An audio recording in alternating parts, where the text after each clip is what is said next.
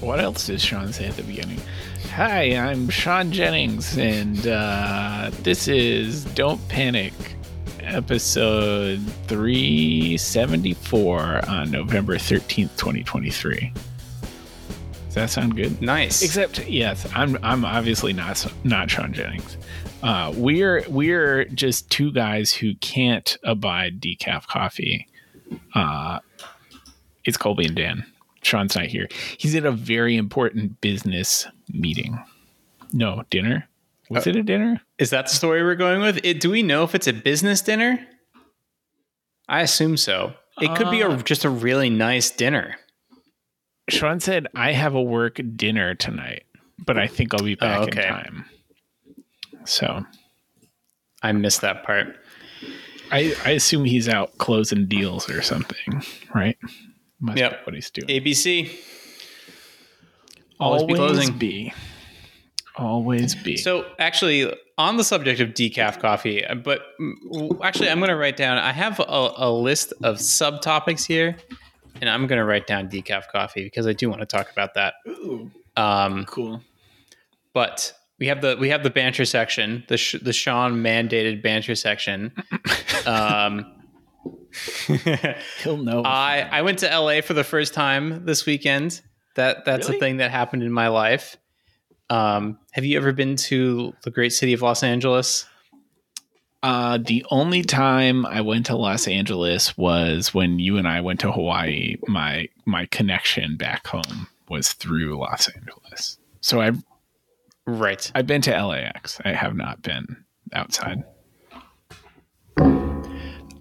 One thing I learned at LAX is the airport lounges in LAX have outdoor patios because, of course, they do, because you can be outside year round, which is great for those of us who don't want to catch COVID on a plane because you can just hang out outside. It was actually that was my favorite, definitely my favorite part of LAX. That was cool. Which airport lounge do you belong to? So if you have some kind of Amex card, I don't know which one, and you are flying Delta, you can get into the Delta lounge. Which in my experience, actually, maybe we could have a whole separate episode maybe about airline lounges, though my access is about to be restricted because Lena's losing her Delta status. No. But yeah. You gotta go to Australia more. Well, yeah, no, not going to do that. Though we were able to pay for parts of our... Did I tell you about our turducken vacation? Our vacation inside of vacation going to Tasmania from Australia?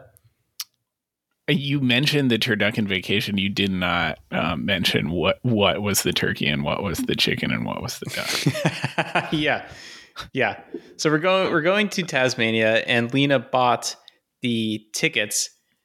Anyway, she used her almost about to expire Qantas points to buy a flight from Sydney to Tasmania, which is like flying from Seattle to LA, or probably even a little bit shorter. So it didn't take that much, but it didn't take that many points, but it also took all the points she had. So you can only imagine how many times you'd have to fly to Australia for free. That would be a lot. Yeah. But where was I going with this? Yes, went to LA. And right. So went to the Delta Lounge. The Delta Lounge was the one that was outside. In my experience, actually, I think that the Amex lounges are better than the Delta lounges anyways, at least in New York and Seattle. But the one in LA was really nice because it had an outdoor patio. But I did some research, and other lounges there also have outdoor patios. So maybe that's just a tropical place thing. Sure. LA. I'd never been before. The food was amazing. I would definitely go back to eat more food. The tacos are everywhere and are all really good. So that's a big plus. But you can get anything there, kind of like New York. Nice. Overall, though, getting around LA, as soon as we started driving around, I was like, there's something that's bothering me about this place. And obviously, you know, one knows that there's a lot of driving to be done in LA. So it wasn't just that. But eventually, I realized that, you know, when you go to a suburban place and there are these well, what they are the Strodes. Were you the person who was talking to me about Strodes recently, The Colby? Strodes. I don't know if it was recently, but I feel like I read an article or something about Strode. A Strode. It was an interesting new concept to add to the repertoire. Yeah, but and it's one of those things like kerning. Once you see it, you can't unsee it. You see them everywhere. Right. And in Seattle, there are Strodes, and then they sort of just become highways, or they run into a body of water or something, and then they stop. But in the suburbs, a Strode is, again, it's a highway, and then there's like strip malls on either side, and then it becomes a highway again. Not necessarily an actual highway, but effectively one of those roads that the speed limit's 35, or everyone's going 60 anyways. One of those. LA is just a grid of those things connected together. It's all Strode all the time in every direction. So Strode like City. And what I expected, though, I was expecting that part. But the part that I wasn't expecting was that a lot of the things on the Strode are things that you'd find in a suburb too. It's like not like, oh, cool. It's like a really nice boutique clothing store or this restaurant. Those are few and far between. It's Subway, gas stations, corner stores serving generic whatever. And then he just loops. It's like in a video game when you realize that it's not actually open world. It's just like repeating the same tiles over and over again. Is it like when we were visiting Seattle, we accidentally drove through a town that you weren't expecting to drive through, and it was like that. It was like the same pattern of like bikini coffee and pawn shop, car dealership. I forgot about the bikini coffee. Yeah. And I think unlike a place like that, there are so many people there that it's like all the worst parts of a suburb and a city, because not only do you have to drive everywhere, but you also can't park anywhere because there's tons and tons of people. So you don't get any of the affordances of a suburban culture where it's like, oh, we'll just drive to this restaurant and park. It's like, no. One does not simply drive to the restaurant. And the traffic was horrible. And also a part of the highway lit on fire and burned down while we were there. So that was also really exciting. Sorry, what? Yeah, like you can Google it. A whole section, like multiple acres of this highway just were combusted. Like was and there it's some like sort permanently of chemical closed. There was like a junkyard beneath it that was, I read this morning, probably intentionally lit aflame. Filled with cars and gasoline, and turns out maybe. But now that they mentioned that, I was like, you do see a lot of junkyards beneath highways when they're like the elevated highway. Sure, because like what else are you going to put under them? Yeah. Wow. So that's my review of LA. A fun place to eat, a miserable place to get around. Which is sort of shocking because it's like it's all grid based. It's a relatively new city, but they went full Robert Moses on the city planning there, which is pretty crazy. Also, it was so hot. Oh, Robert Moses is the.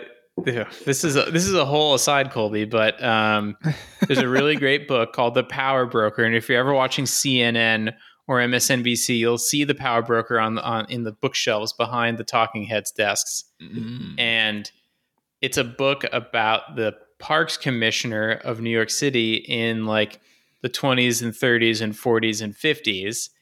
And his it's a really good book, and it's sort of a study on how can you take a little bit of power and leverage it into an immense amount of power, where Robert Moses was a longer tenured than any politician because he wasn't elected, he was appointed, and as a result held at the end of his reign held a lot more power than anyone else because he'd been there the longest and he got to decide all sorts of things, including where the highways were built. Because at the time, I think like you could build a parkway if you were the parks commissioner. So he sort of designed the roads and highways that go through New York and Long Island and upstate New York. Whoa. And yeah, and now it's all just permanent. So there's this brief moment after the automobile came about where you had the political capital to change things to accommodate the automobile, but now there is no such political capital, right? It's all frozen, and like the Bronx Queens Expressway is actually collapsing into the ocean, and it's like, well, it's just going to like, as far as I can tell, it's just eventually going to collapse into the ocean. And because there's no possibility of doing anything about it. And, like, what are they going to do? Build another highway? You can't do that. So they just seem totally screwed.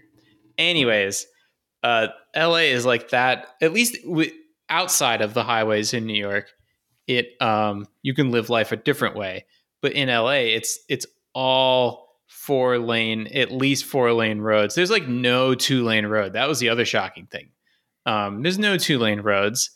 And everybody's miserable because there's so many people. There's stoplights everywhere, so you can't go anywhere quickly, even when there is no traffic. But you, as a pedestrian, you're also waiting forever to cross this 4-lane highway with tons of cars on it. When you say 4 lanes, do you mean 4 lanes? I mean total, right? 2 lanes on either side. Yeah. Okay. I can picture it. Yep. But yeah, great food. Can recommend the food. So where do you just park on the street? Is that what you have to do when you're yes. Yes. You park on the street, or you find a paid parking lot somewhere if you want to pay money to make the problem go away. Right. Wow.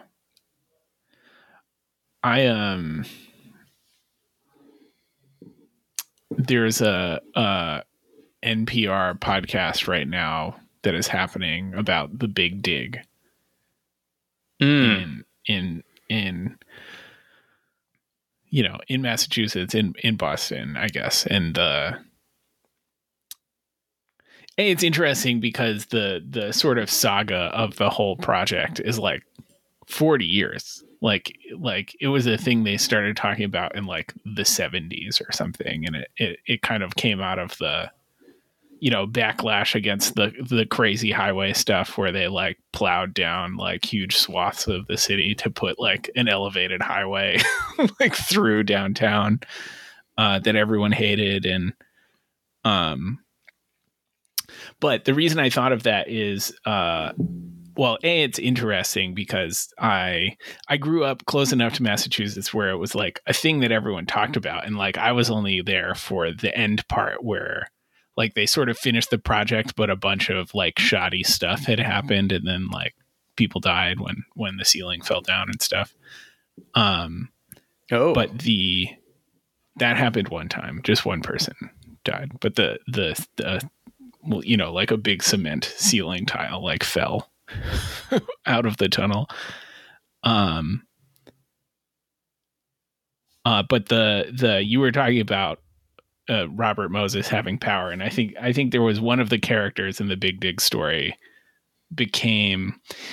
originally he was like the secretary of transportation for the governor or something, but after that became like the head of the Massachusetts Turnpike Authority, which I guess like the Parks Commission is a sort of, it's like an appointed and independent from the government like authority, so they can kind of like, I guess they were saying it's kind of by design. It's like, them being independent lets them do projects that span longer than the tenure of any given politician without craziness, and it also lets politicians like have plausible deniability. Like if people don't have like the things that the Turnpike Authority is doing, they can say, well, it's not our fault. They're doing it. But I feel like there was a quote from this person who was like, this is how you get real power, is you become the head of the Turnpike Authority, because then you can actually do things. You're reminding me, Robert Moses leveraged his position as Parks Commissioner to get himself appointed to the Triborough Bridge and Tunnel Authority, which was one of the ways that he designed where the roads went. Because there's water, you need bridges and tunnels. Mm-hmm. Bridges and tunnels. Isn't that a saying? This very bridge and tunnel? That does sound familiar. Like, can't you like call a person bridge and tunnel or something like that? To describe people who live in communities surrounding the island of Manhattan, New York. That's right. And commute to it for work or entertainment. That's right. The bridge and tunnel people are sort of lesser than the people who live in Manhattan. Yes. Wow. Except, of course, well, I guess that is true. I guess the Westchester people, they don't. Although, do you still have to cross a bridge? There's not a tunnel, but is there a bridge? I think there might be a bridge. Isn't there like a little teeny tiny river in like separates the Bronx from? Yeah. So yeah, you do have to cross a bridge. Yeah, can't escape it. Wow. And is that called The Big Dig, the NPR podcast? Yes, it's from WGBH. I see it. Okay. Yeah, it's been pretty good. I don't know. I feel like it's easy to enjoy a thing that is about the place you live in. So it's interesting from that perspective. It is interesting to see, like, you can see the remnants of the giant elevated highway, like where it used to be as a park now, which is cool. They did succeed in putting it underground. Yeah, which is kind of crazy. I'm actually looking forward to listening to this podcast because I want to know how they did it. Yeah. Because we need to do lots of things like this now. Right. More tunnels, less bridges. Well, I when water is concerned, I don't really have a preference between bridges and tunnels. So yeah, we need both, I think, or we need both here at least. We probably need more bridges and tunnels at this point. We did our big dig. Actually, that's a good point. It does seem like there is an appetite for taking highways and putting them underground. The problem with the BQE is it is suspended over the water, like cantilevered over the water. So you can't really put it underground because I guess you probably could, but it seems really hard. And maybe it could just be like an inflatable bubble. Like, it doesn't have to be underground per se. Just like you'd be driving through and it's like a big aquarium. Like you can see the trash floating by or whatever. Yeah, that sounds cool. I mean, they make floating bridges. Sure. And then they just have to make a sinking bridge.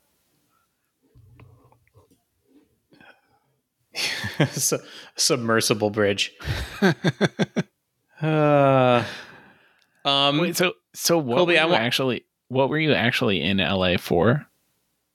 Oh, we were there for a wedding, which was very nice and sort of at this excellent, I don't know, the food was fine, but the venue is incredible. Yamashiro is a restaurant in LA, in Hollywood, and it looks out over LA in this very like observation deck-esque way. And also, if you remember Kill Bill Volume 1, the fight scene in like the dojo was filmed in this restaurant. And that was where the wedding was held. So it was pretty cool. Yeah. But no, it was a great wedding. It wasn't as much sushi as I was expecting. But We can't all have weddings where there's tons of sushi. So we have the opposite problem at your wedding. Yes. Nice. Cool. Colby, I want to get your take on this humane AI pin, since in the before show, you revealed that you had no idea what I was talking about. I did not. I don't know. I don't know how this happened. So I guess I knew about this for a couple years because there's this whole there was lots of buzz being created by this company, and they had hired a bunch of people who left Apple who had worked on the original iPhone. And they were going to build they're building a company. They actually didn't say what this something. And they were hiring people, and they were all, in a very Apple way, talking about the thing they were building in very mysterious terms, but it was unequivocally going to be amazing. And then last week it sort of leaked, and then the next day they announced it. I think it was always planned to be announced the next day. And it is a computer that you magnetically attach to a piece of clothing that you're wearing. And it listens to things you say, so you can talk to it. It has a camera, so it can see things. And its big gimmick is not the right word, but the thing that really differentiates it from other things is it has a projector. So you hold your hand out and it projects a UI onto your hand. And then you can move your hand to interact with the UI. Or I think you can touch, I don't actually know. I don't think you can touch things with your other hand, which is cool. But anyways, and then they had been talking recently. It's like, it's going to be the first AI first gadget, which definitely feels like I don't know how baseball works. What is it? 9th inning pivot. Because they've been working on this thing for 3 or 4 years or longer, I think. And it uses ChatGPT and Microsoft, OpenAI, blah, blah, blah. And it's $700, and it costs $25 a month for a subscription to use it, which hooks your stuff up to their cloud and allows you to.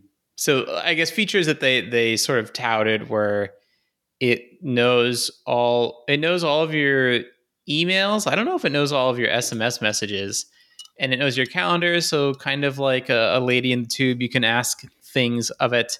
And then it uses AI to like summarize things. And you can also use AI to like dictate a message, but you're not really dictating. You're just sort of describing a gist of what you want to be conveyed. And then it reads back what it wrote. And then you can say, make it more exciting or make it more respectful or something like that.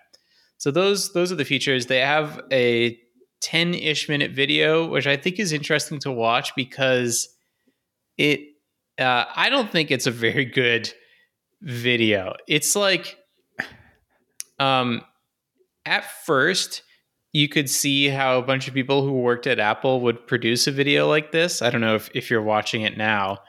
I've just it's highly produced. Their website. It's a very Apple-y, swoopy, scrolly website. Yeah. But anyways. The captive scrolling. Yeah. It's a very, you could see how this is inspired by how Apple pitches things in one sense, but then in another sense, when you watch the video, everyone's so somber. And I couldn't put my finger on this until I heard or read other people talk about this, but it doesn't sound exciting. It's not like, or fun. It's just like, right. You can show it things and it tells you how much calories are in there and it'll summarize your work messages. Bless you. It's like, that's not aspirational. I don't know. And they just were very, very even keeled, very one note during the presentation, which I thought was weird in retrospect for people who work at Apple. Like when they introduce a new product, it's never, this is great for business and we help you stay fit or something, like take the Apple Watch. Sure, it helps you do all those things, but there's also all like the whimsy and the fun, and people are excited to use it. Like, let's go stand up paddleboarding or something like that, Right. which wasn't really present here at all. So, anyways, that's my understanding of what this whole thing is. And now I'm curious what your reaction is to it, having heard me talk about it and having seen the website. So I definitely, so now that I'm looking at the website, I did see, like I did see something with the hand, the projection on the hand somewhere at some point. Mm-hmm. And obviously it didn't make an impression on me. It's kind of interesting. One other piece of the story I left out was for a while, like leading up to this, they were like I think their first sort of teaser for the teaser was about how people don't want to. Maybe that's not what they said. You shouldn't be glued to your phone. We're going to liberate you from the phone. So the other thing that is important to understand is this is a separate device that is designed to replace your phone. It can take phone calls, and I guess it has a phone number, and that's how it does SMS, maybe. And a common criticism is people like their phones, and they don't want to get rid of them. Like no one was saying in 2007, well, that's not true. People were saying in 2007, I love my flip phone. But as soon as you saw a smartphone, an iPhone, it was obvious that this was all of that and more. It was better than. It's a tough ask to ask people to ditch their smartphones, which is part of their marketing message. Right. And also it's a little unclear. Like you can't really play a game on this. You can't watch a movie on it. There are lots of things that it cannot do that a smartphone can do. Sure. It does. It makes me think of like the Star Trek thing when they poke their button. Mm-hmm. The communicator. Yes, exactly. Exactly. Except it's watching you, I guess. Or it's watching everyone else, which is weird. But that's another thing. It is not always watching or always listening. You always have to press the button to get it to activate. Oh. Which seemed to be a product decision on their part. Sure. Okay. I assumed it was always watching. That's then it's even more like the Star Trek communicator. Yeah. It's definitely kind of interesting. I'm trying to imagine what life would be like with this thing. Can it give you directions? Does it talk out loud? Or are you like headphones? Yes, it has the Personic speaker, and it somehow talks out loud to you, but kind of in a way that maybe you can hear better than other people, but I can't imagine is private, obviously. Right. Right. It's like, interesting.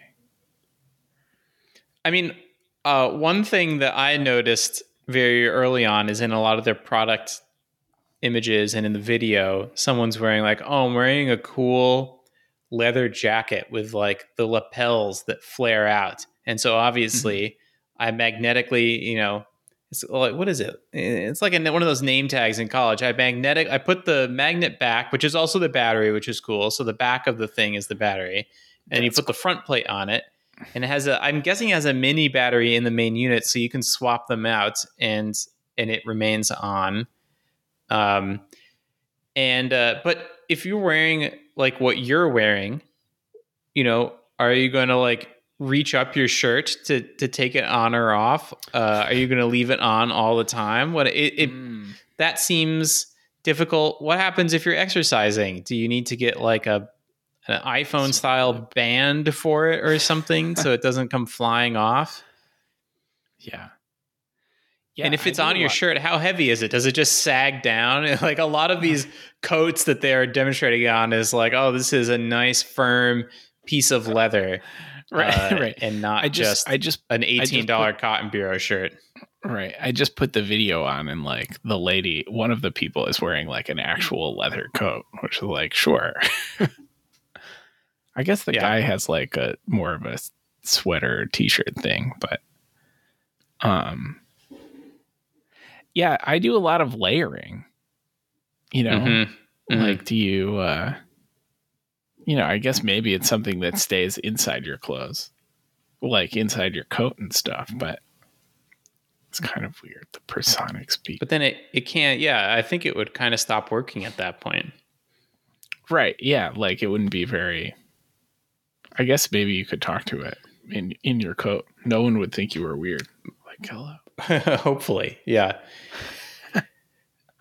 Yeah, and I think the other thing is I get why they made it not listen all the time. Like, there are people who wouldn't like that. Sure. And that's a choice you can make. But imagine if to me, it would be much more useful if it was listening and watching all the time, like, Rewind AI, but for your real life. That's an obvious use case. But Right. Also, like, one of the things they recorded or they demonstrated was you can hold up a piece of fruit or like a bowl of nuts, and it'll tell you, like, oh, those are cashews. And I can estimate roughly how many cashews are in there, and I know what the calorie of each cashew is. So here's the calorie load for that, which is cool. But wouldn't it be better if I could just ask it, like, hey, how many calories have I had today? And I don't have to like log everything. Like, I'm at Chipotle. Hey, pin, beep, beep. What's in this burrito? And isn't even going to know that I'm at Chipotle and what is in the burrito. But anyways, if it could, it would be way more useful if I didn't have to tell it those things. And if it could pop up and be like, hey, just so you know, this burrito puts you over the limit that you set for today or something like that.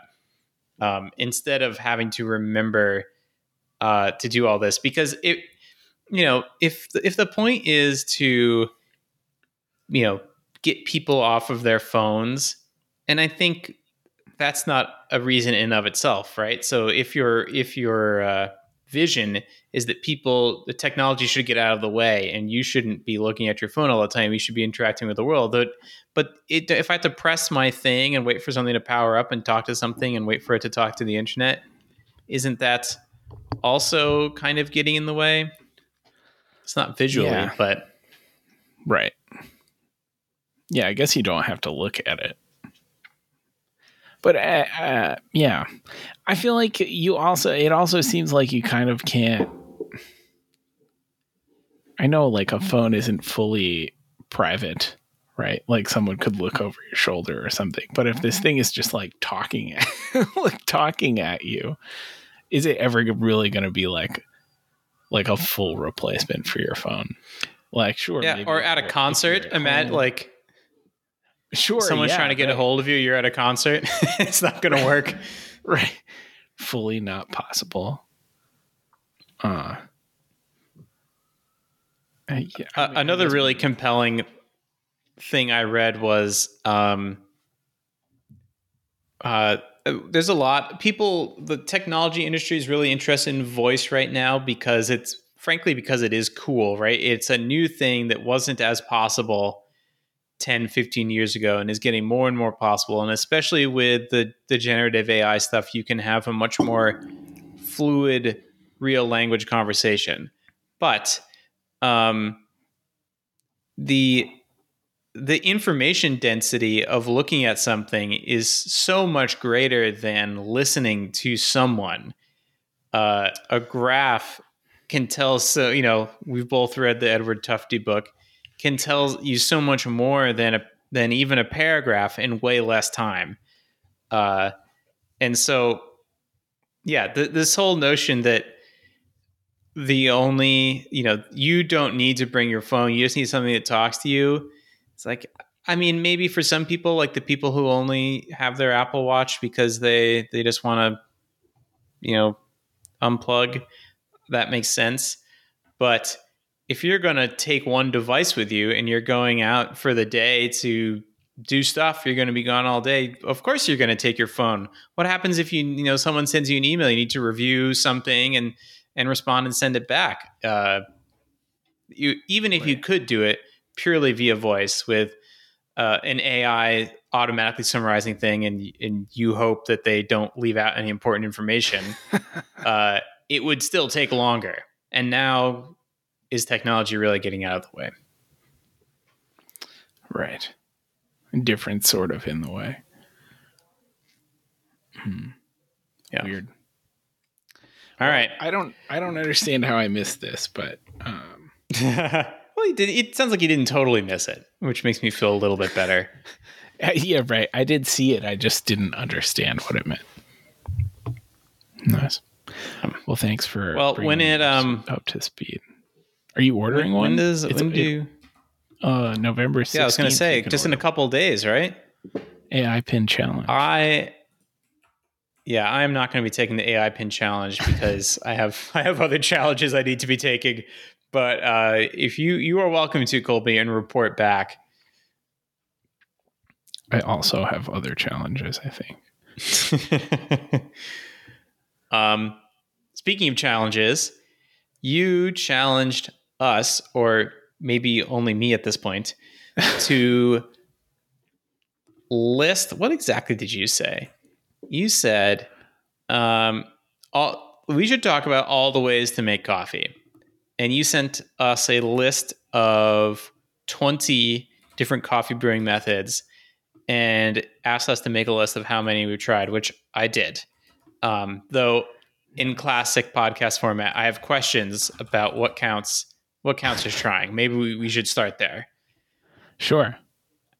Well, does it count if I've tasted it, or do I also have had to make it myself? I made both lists just in case. I also made both lists. After I sent the message, I realized I should have been more specific, and so I tallied both. Okay, great. Then we're on the same page. Yeah, I guess we can just go through the list.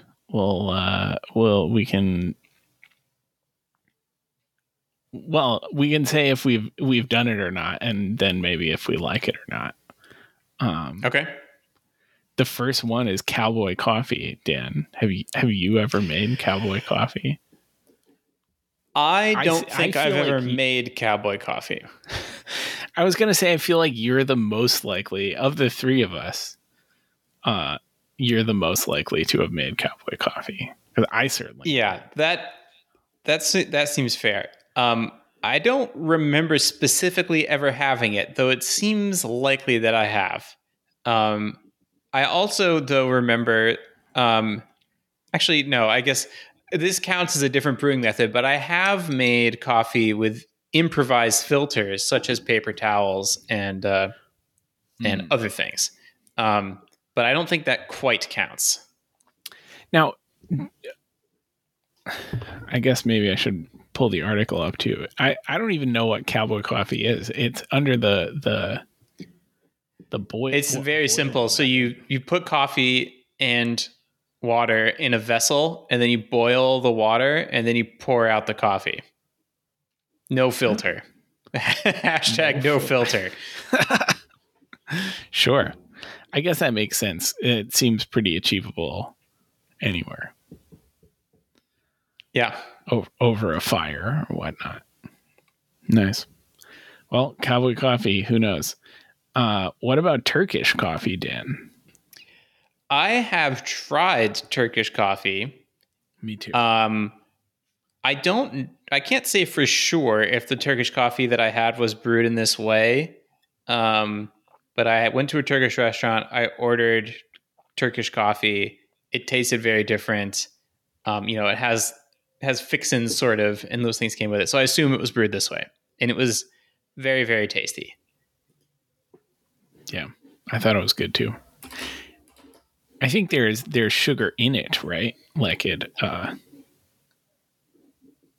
when it's brewed. Oh, I didn't know that. It says to make it combine powdered coffee grounds with sugar. Oh. Yeah. I thought it was good too. I mean, it was good, and that's right. I remember that it was kind of frothy, like a cappuccino. Yeah. Right.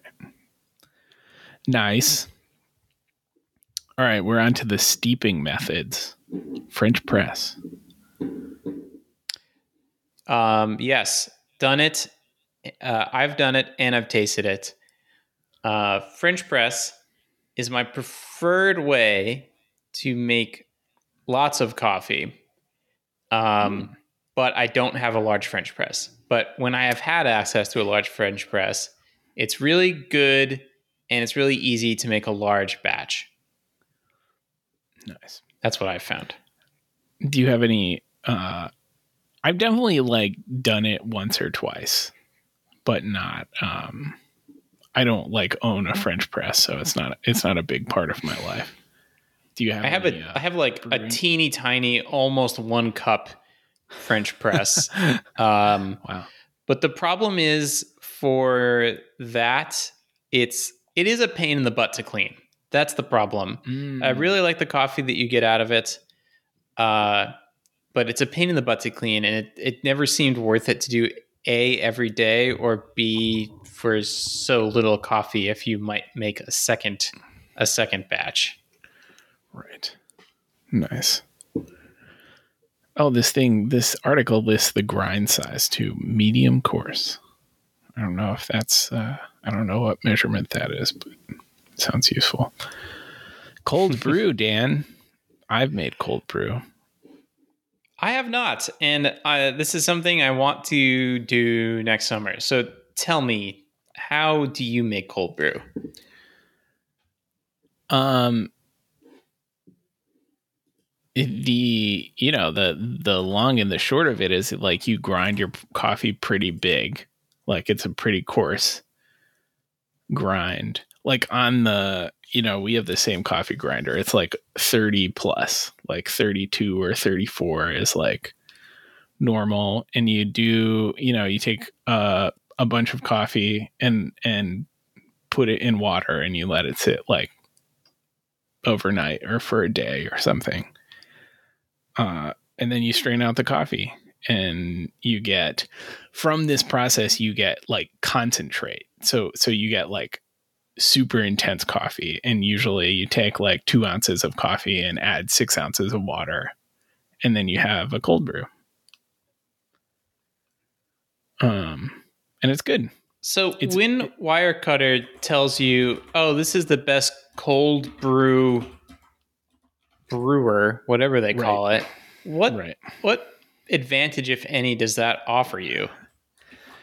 The cold brew, like we have a cold brew brewer that it's not the Wirecutter one, but usually it's just like an apparatus that makes it easier to drain the coffee out of the grounds.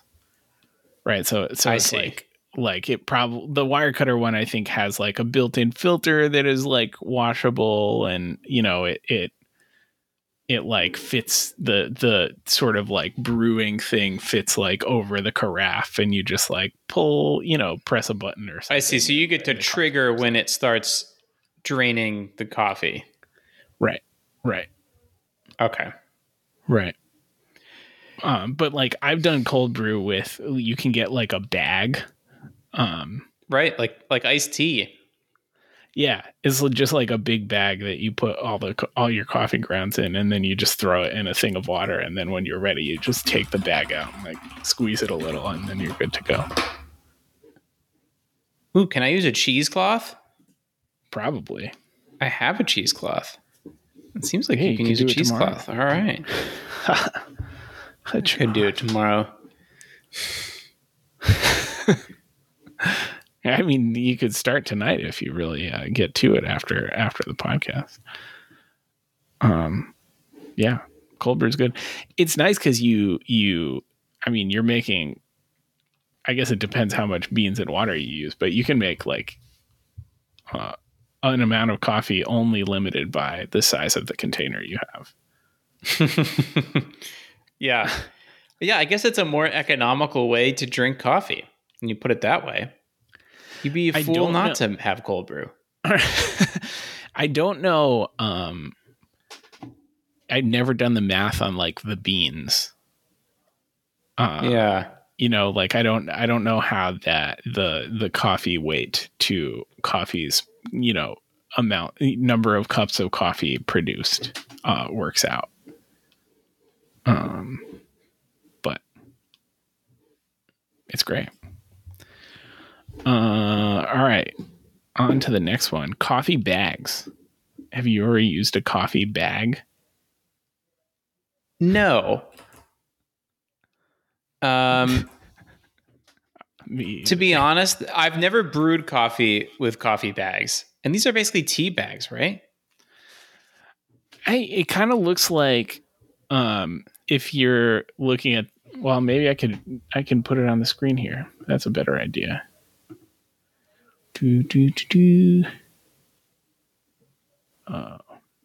Window. This one. Can you see my thing? No. Oh no. Your browser needs screen sharing permission. Yeah. Okay. I'm looking at it though. I see what you're seeing. So I'll this looks like a bag. Yeah. Okay, go ahead. Oh. Do it. This looks like a sort of origami piece of cardboard that is gripping either side of a coffee mug, and then nestled in this nest of cardboard is what looks like a large tea bag, open topped. And in this image, they're pouring water into the open top tea bag. And I'm guessing it's kind of like pour over at that point. It just drips out the bottom. Right. It seems really elaborate. Yeah, I have questions about this one because are these bags that you pre-purchase and they're filled and you open them up, or are you stuffing these bags? Because it does say grind size. So I guess you're stuffing these bags with coffee yourself. It doesn't seem weird. It's just like it saves you a lot of time. Right. And it doesn't really explain. Filter. Right. It's like, it looks like a combination filter and like pour over thing that you can. And if you Google coffee bag, you get bags of coffee, which is not helpful. I think they made this up. All right. Coffee bags. Weird. No one's tried it. Dan, what about a siphon brewer? I have tried this I remember, I couldn't tell you where, but I remember someone took me to some place in New York. It was probably Kyle, and they had one of these. I want to say it was billed as a Japanese thing. They had one of these things slowly cranking away in the back, and you could pay an ungodly amount of money to have coffee brewed by this thing, which I did. And I remember it being very good. But not something I would do again necessarily. Certainly not something that I would undertake myself. Now, Dan, would it surprise you to learn that I own a siphon brewer? That is mildly surprising, but the first thing I thought of when I saw this was the cocktail book that I can't remember the name of. Liquid Intelligence, where they have all crazy stuff like this. So I did kind of think of you when I read about this method. So I think I have to imagine the thing that you witnessed was a really elaborate contraption.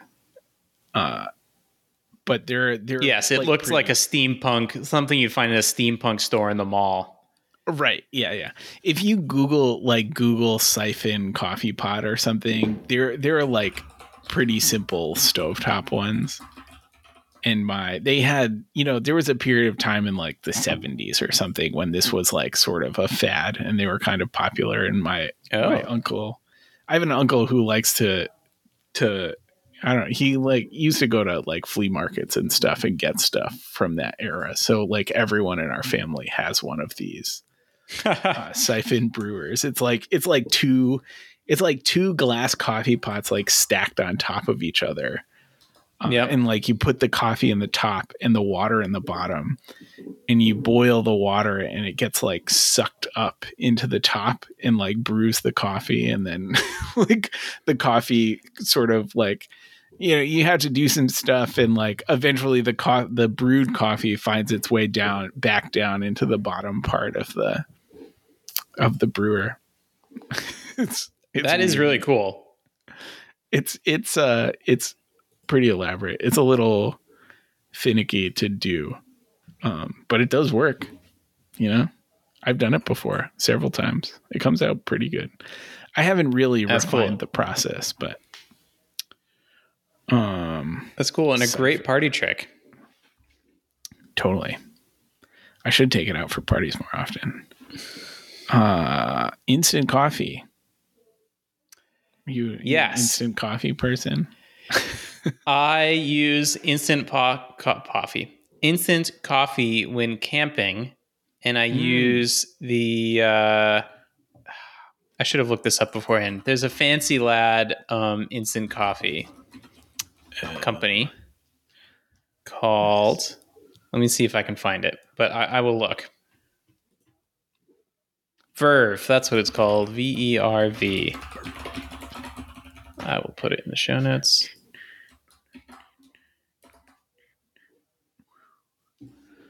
Nice. I don't think I've ever made instant coffee myself, but growing up, my dad would always make iced coffee in the afternoon with instant coffee, and it was pretty good. Put a little cream and sugar in it.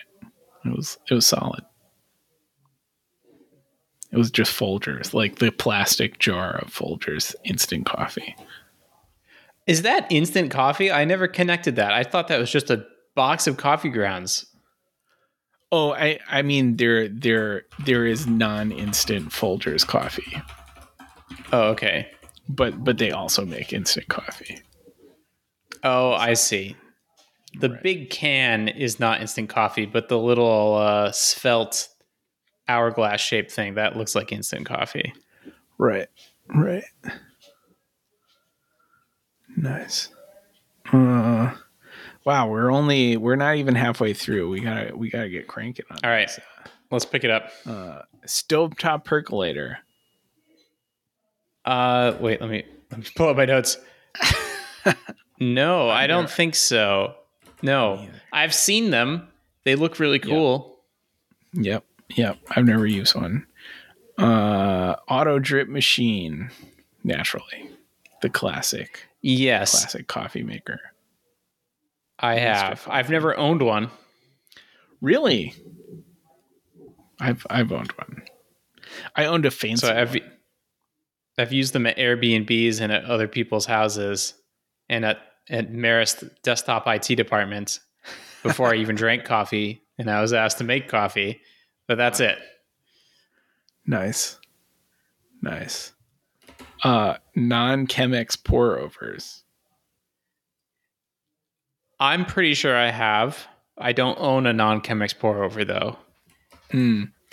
For a long time, I had like an OXO pour over thing that, in addition to the like filter thing where you put the coffee, it had like a water reservoir on top with like holes, and you would just fill it with hot water, and it would like do the pouring over for you. Good.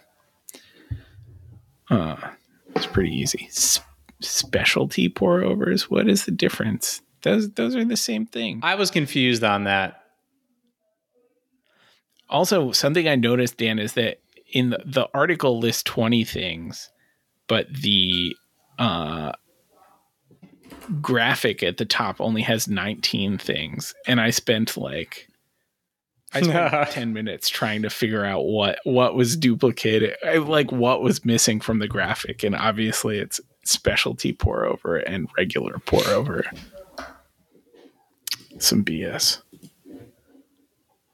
All right, the Chemex. They're really milking the pour over category. Yeah. I don't understand the difference between these three categories. And so I own a Chemex. This is, and I have for almost 10 years. And this is how I make most of my coffee.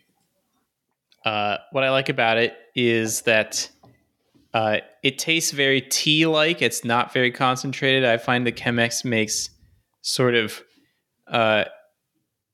coffee that brings out flavors other than the like acidic flavors, so it kind of comes out more floral, which I really like. And also, it's pretty easy to clean up, and you can get biodegradable, compostable paper filters. You flop one out, you throw it in the trash, and you rinse out your thing, and you're good to go. Right. Throw it in It's the compost. dishwasher safe. You can put it in the dishwasher. Yeah. Oh, I didn't realize it was dishwasher safe. Yeah. That's awesome. I've been washing mine out by hand. Dan, as you know, we recently got a Chemex and have been experimenting. We came into like a pot, like a kettle, like an electric kettle that has the spout. So we figured spout. Yes, exactly. And we had also been talking about trying to drink a little less coffee because Laura's been having some physical symptoms recently. Some like light twitching in the afternoon. A lot of, what do they call it? Tremolo? Is that when you add some wobbliness to your string playing? Just a little bit too much. A little, right? Some involuntary tremolo. Yeah. So that's been fun. What about this clever dripper, Dan? Clever dripper. I've used things that look like this. Same. But actually, now that I'm reading this more carefully, I have never used one that had a valve. So maybe I should uncheck this. I've used something like this for tea, but not for coffee. Nice. One of the jobs I had, this was the coffee method that was available. Wow. Like there was like a grinder and a bunch of these things and like a thing that produced hot water. And if you wanted coffee, you could make yourself a cup of coffee on demand. It came out pretty good. It was not bad at all. I think there was a scale even. It was actually kind of fancy now that I think about it. Yeah. That's pretty legit. Mm-hmm. Man, all this is making me want coffee. All right. We're on to the pressure methods. Have you used an espresso machine? Yes, I have. My mom got an espresso machine for working at H&R Block for like 30 years. And she was kind enough to give it to, it was not, it's not one of these Italian 300-pound espresso machines. It was sort of a very countertop unit. But I did use it. And it seemed fine. I haven't reached the sort of nirvana of espresso yet. I think this is an area in which I'm lacking in my education, and I'm motivated it would be cool to have one of these because Lena used to work at a coffee shop and can do all the fancy latte art stuff. So it would be but she doesn't drink coffee, so it'd be to my benefit to have one of these someday. But again, there's a lot of challenges that need to be addressed, and I don't think that one's going to rise to the top anytime soon. Darn. We have like a little Breville espresso maker thing that is also not Italian. But it's pretty fun. It's like,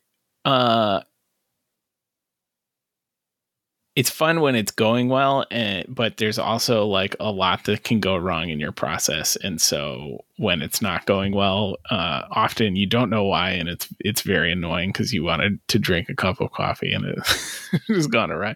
Yeah. At least that's my experience as a non-professional trying to use the espresso maker. All right, number 15, the mocha pot. I think I've seen these like on Instagram or something.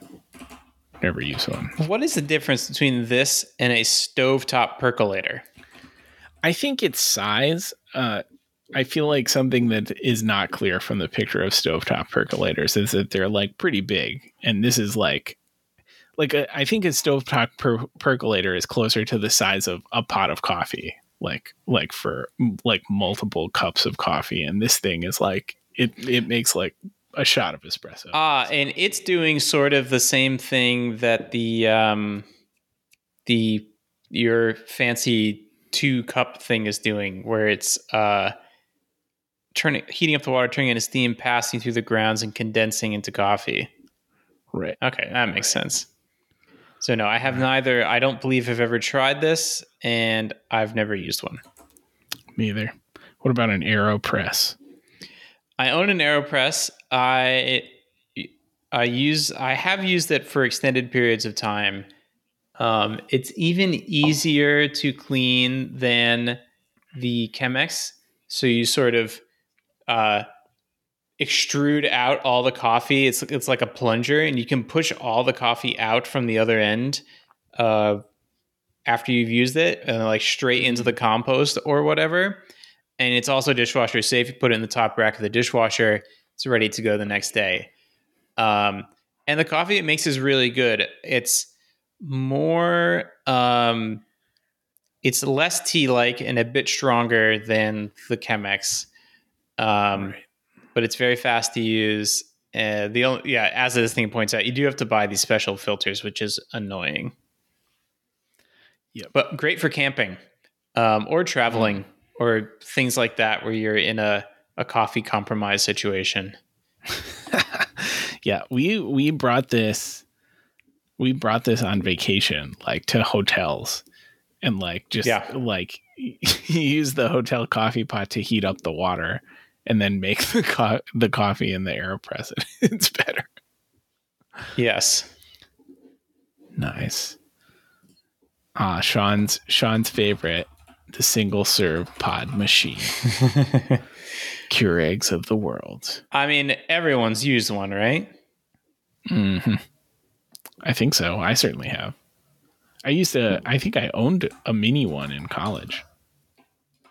So did I. Yeah. My parents had one. Everybody has them. Lesser known coffee brewing methods. Vietnamese Phin? Is that the... Yeah, I'm not sure how you say this. I have also had Vietnamese coffee served at a fancy pants Vietnamese breakfast restaurant in New York. Nice. I can't say for sure that it was brewed this way, but it did taste fairly different from other coffees I've had. And it was really good. Nice. I haven't had this, nor do I own one. Nitrous coffee. Yes. Nitro cold brew. Yes. I have not made one, obviously, but I've had a Starbucks nitrous cold brew in my day. No, there's no shame in that. My hot take is I don't like them very much. I don't like them. If it's just cold brew, I don't think it adds anything. I really like the is it Starbucks or Blue Bottle that has the one that has maybe it is sweet condensed milk or something in it, and it's just nitrous has a little. I think if you add like a syrup to it, the contrast of the texture of like the syrup versus the foaminess of the coffee is something I like. But if it's just a cold brew with foam, it doesn't really do it for me. All right, I'm gonna keep an eye out for that. All right, Puerto Rican Cafe con Leche with the sock coffee. Okay, I was wondering about this because I was like, I don't know if I've tried this, but if I did try it, it would have been with you. And now that you mentioned the sock coffee, I remember that I have tried it. Yep. Yeah. I don't know that I've had it prepared in the way that is described here with milk, but I've definitely had coffee made with that the Yeah. fabric filter thingy. It's good. Yeah. Comes out good. It was really good. Yeah. Yeah. All right. What's your final score? My final score. So when I went through, I have had 15 of these, and I've made 11 of them myself. Nice. You beat me out. I have tried 14 of them, and I've only made 8. Wow. Nice. It's that siphon one. It's too weird. Yeah. Deep cuts. And 2 quick follow-up questions, Colby. How do you, and we'll have to talk about decaf coffee some other time, actually. One follow-up question. What is your preferred method of acquiring coffee? You a subscription boy? Do you go out and source artisanal Boston coffee, scrounging around on the street? How are you doing it? We subscribe to Greater Boston Artisanal Coffee. So it's coffee that I've had it around. Like some of the coffee shops around have coffee from the place we get it from. It's called Grace Note. But they do that's a subscription. Right. You told me about that. Right. They do a subscription, and they just will send you, you can get whatever you want. Like they'll do like a rotating, we do a rotating, like the light roast of the month, and we get a pound of it. Yeah. Or 12 ounces or whatever. What about you? Do you still have your funky pod things? I've almost worked my way through those. I was subscribing to Counterculture Coffee initially, and I would get, I think, the same thing there. And then I tried a couple different subscription things. I tried Trade Coffee subscription, which is fun. You get stuff from all over the country. But we are entering a period of extended traveling, so I've canceled all my subscriptions, and I've been working my way through the frozen coffee pods. Which I guess it wasn't on here, but is sort of a mixture of the cowboy method, really, and the single-use coffee pod method. Well, and are they? Do you think those are like cold brew or something? Because that's the thing. A thing you can do with cold brew is you can make hot coffee with cold brew, right? Like if you take the concentrate and add it to hot water. I think that's basically what's happening. I think they are doing something. My understanding from the website was that they're doing a fancy brewing method like the evaporating thing. And then they're freezing it very quickly with some fancy freezing method. But essentially, yeah, it is concentrate, and you add more water than there is concentrate, and you get some coffee out. Nice. Yeah, subscriptions are tricky when you go away. It really disrupts even if you. The problem is not always that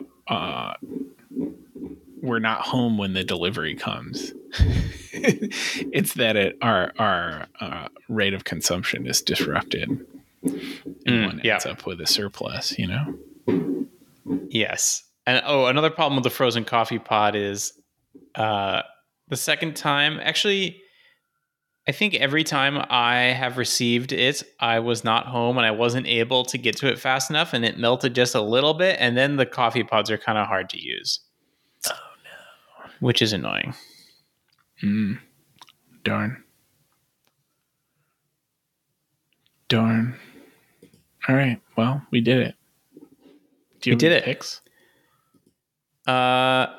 My pick is the Big Dick Podcast. Yes. No, I don't have any picks. Well, I can talk about a pick next week, though. Okay. Sounds good. Oh, God, I have to shut it off. Well, on behalf of Sean, where Dan and Colby. You can go listen to Up Peace for Debate. What are you waiting for?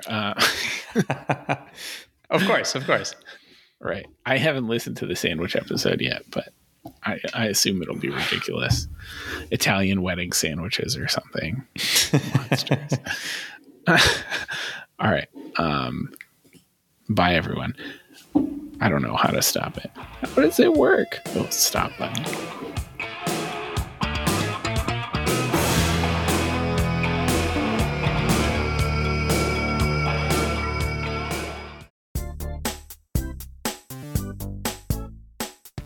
This has been a Coffee and Beer production, executive produced by Dan Miller, Colby Rabideau, and Sean Jennings. To learn more, visit coffeeandbeer.tv.